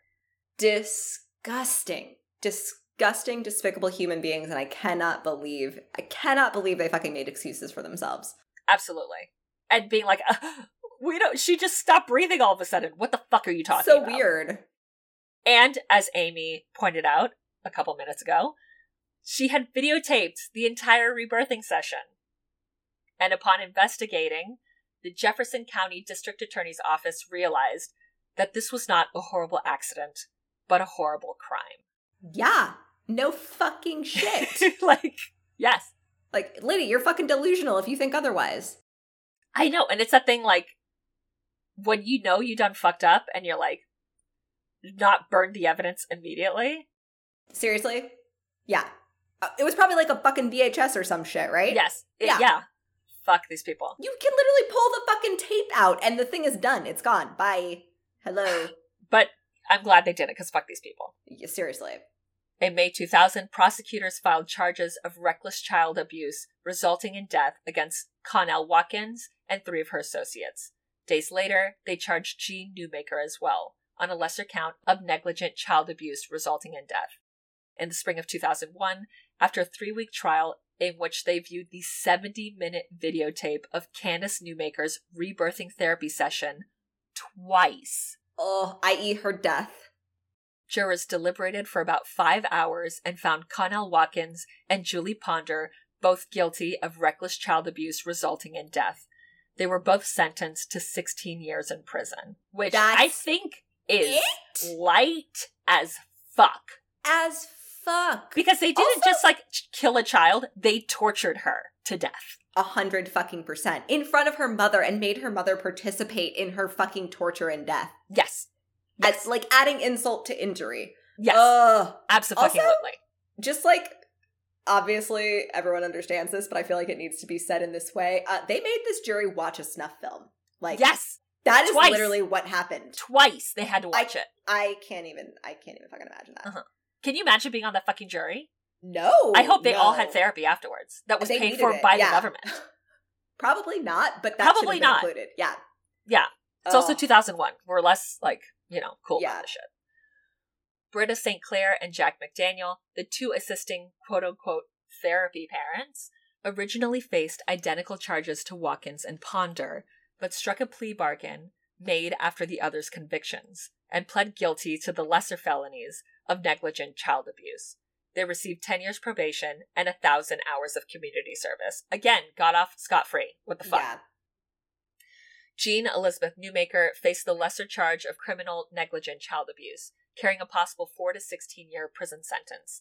In another plea bargain, she was able to get a minimum sentence of 4 years. The sentence was deferred for 4 years, effectively making it probation. Though at the end of the term, her official record will be cleared of the charge. I don't think that's necessary. I think we could leave it on there. Yeah, leave it on there. Everyone needs to know that she assisted in murdering her daughter. I think that's, yes, correct. She literally stood by and watched people murder her daughter. Yes. And then in the middle of it, excused herself because she's like, my daughter isn't trying hard enough. And she doesn't want me. She doesn't accept me. She keeps saying that she can't breathe, but she doesn't want me. And that she's gonna die, but I'm gonna go away. Go fuck yourself. And there was a thing, the excuse that they made as to why they didn't listen to her is that they're like, well, kids that are very, combative and difficult will say shit like that, and you have to, teach. But, they're talking about, when you take a kid to walk outside for, 3 blocks, I'm gonna fucking die. That's not the same as having 4 adults lay on them and hearing the kid throw up and, smelling it, I'm sure, smelling the kid defecate themselves. Then you're like, hey, okay, we're gonna stop this. And we're going to try again tomorrow. Instead of yelling quitter at her repeatedly. And a twerp. And, go ahead and die. Oh, my God. This isn't a kid that, like, you ask to clear the table and then does that, like, the Paul Rudd thing in Wet Hot American Summer where he's like, ugh! It's not remotely the same thing. A kid screaming and crying that they're gonna fucking die, and you hear them vomiting, and you're doing this for an hour and a half? Look at your life, look at your choices. Go fuck yourself. Seriously. On June 6, 2008, Connell Watkins was released from prison and was last heard to be completing her sentence in a Denver area halfway house, where she was under, quote, intense supervision, end quote, which included wearing an ankle bracelet that monitored her whereabouts. And as part of her release agreement, Watkins cannot be employed in any type of psychological consulting or counseling profession. There are also restrictions on the types of contact she can have with minors. Okay, I was going to say, and please tell me she's never allowed around a kid ever fucking again. Yeah, I mean, I don't think it's exactly that, but... But there are some rules and restrictions in place. Yeah. Okay. The last thing I could find on Julie Ponder was that she was serving her prison sentence at La Vista Correctional Facility, and that was like in 2008. They had a 16-year sentence. They got sentenced in 2001, so I'm assuming they got out 2017. Can't find anything else. During the last week of the trial, Colorado Governor Bill Owens signed Candace's Law, which bans reenactment of the birth process when it uses restraint that carries a risk of death or physical injury. The bill had been drafted and passed before all the facts about Candace's treatment had been revealed at trial. So it was like, just hearing like the headline of it, I was like, okay, we need to squash this shit right this motherfucking now. Signing the law immediately. Where's my fucking pen? Yeah, I have not watched the 70-minute snuff film, and I'm already like, this is a fucking problem. Absolutely fucking not. I got the Cliff Notes version, and that's enough. I'm not into it. Yeah. The Colorado, yeah. I'm not going to read the book, by the way. No thanks. Let's not say we did. How about that? Yes. The Colorado law bans all psychotherapies from using active restraint. Yes. And that is the horrifying and enraging story of Candace Newmaker. Monique. I told you it was fucking terrible. You did such a good job at the story, but it was so horrible, and I actually, like, I feel very violent. Like, I feel like somebody should take me to, like, a punching bag or something right now. Like, I feel like I really need to get all of this anger out. Mm-hmm. Oh, Candace, I can't. You did not deserve any of that. No. I hate all of those people, and they really got off so fucking easy. They got off so fucking easy, and it's that thing. I remember watching, like, a dissection of The Shining, and talking about that the thing that made it so scary is that as a child, your parent is the one who's supposed to protect you and supposed to keep you safe. So you have two parents. You have her biological parents who abuse the fuck out of her, throw her out of a fucking second-story window. She gets removed from those people because they're so dangerous and neglectful, to go into the hands of this other woman that all she says is, I want what's best for you. I love you. I love you. I love you. I want you to love me. And then again, she doesn't keep her safe when she's watching her daughter scream and cry that she can't breathe and vomit on herself and defecate on herself. And at no point is she like, can we fucking stop? I paid you $7,000 fucking dollars. Can we stop? Yes. Oh my god. Because what was more important to her was her feelings of being fucking accepted than her daughter's well-being. And every adult fucking failed this girl, and it's so fucking enraging that it literally just makes me want to flip a table. Like, the visceral rage is fucking real right now. Yeah.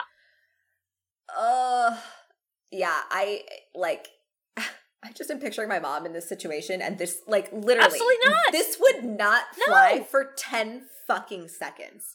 No, not at all. Okay, I broke my collarbone in first grade, and they took me to the fucking hospital, and the doctor tried to tell my mother that I didn't have a broken collarbone, and they would not give me an x-ray, and my mother told them that absolutely not. She knew me because I'm her fucking daughter, and she knew something was wrong because I had never acted like that before, and demanded that they gave me a fucking x-ray. And guess what? I had a fucking broken collarbone the whole fucking time. Yes.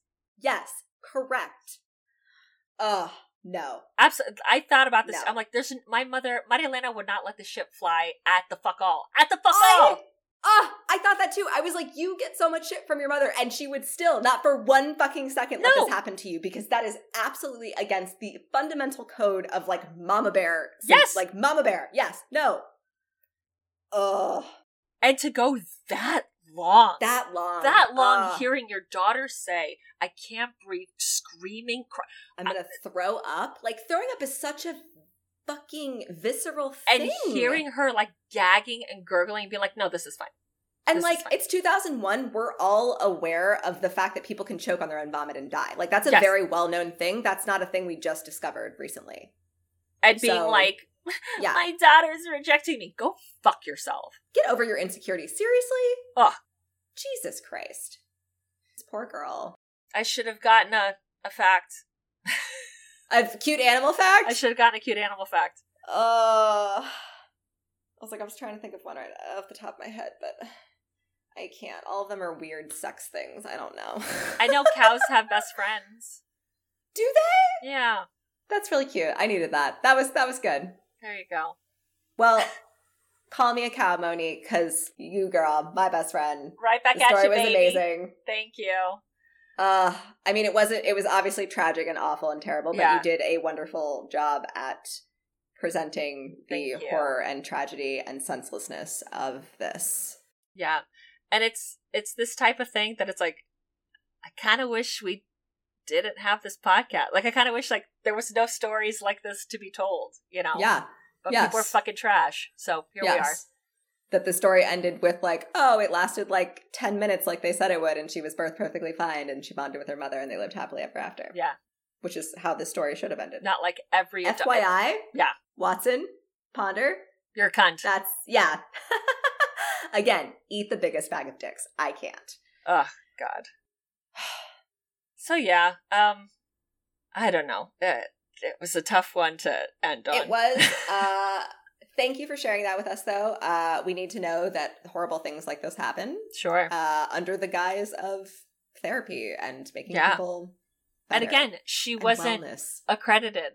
She didn't have credentials because you don't need one in Colorado, apparently. You should need credentials to deal with people's mental health. I'm just gonna Absolutely. Yeah. Absolutely. So everything's awful and I hate everyone. Cool. Well, at least hey! On the bright side, you have given me a fantastic reason to start drinking early today. So yay! I'm gonna take it as a win. Gonna go get drunk. Don't hate you though. Love you so much. Love you so much. Thanks so much for your story. Thank you for your story. And guys, thanks so much for listening. I hope you continue listening after this fucking awful awfulness that we did to you. If you don't already, follow us on the gram at Another Fucking Horror Podcast. You can find me at PinUpGirlMo. You can find me at Lobotomy, and that's Lobot.Amy. Every 6th episode is our True Listener Tales episode where we read your stories that you write in. The crazy shit. We finally got Amy a UFO story, and I've never seen this happen. So if you want to send us your stories about anything that's fucking nuts, let a bitty know. You can email us at anotherfuckinghorrorpodcast@gmail.com with a period instead of the U and fucking. Guys, thanks so much. We're obsessed with you. Keep it cute. Keep it creepy. Bye.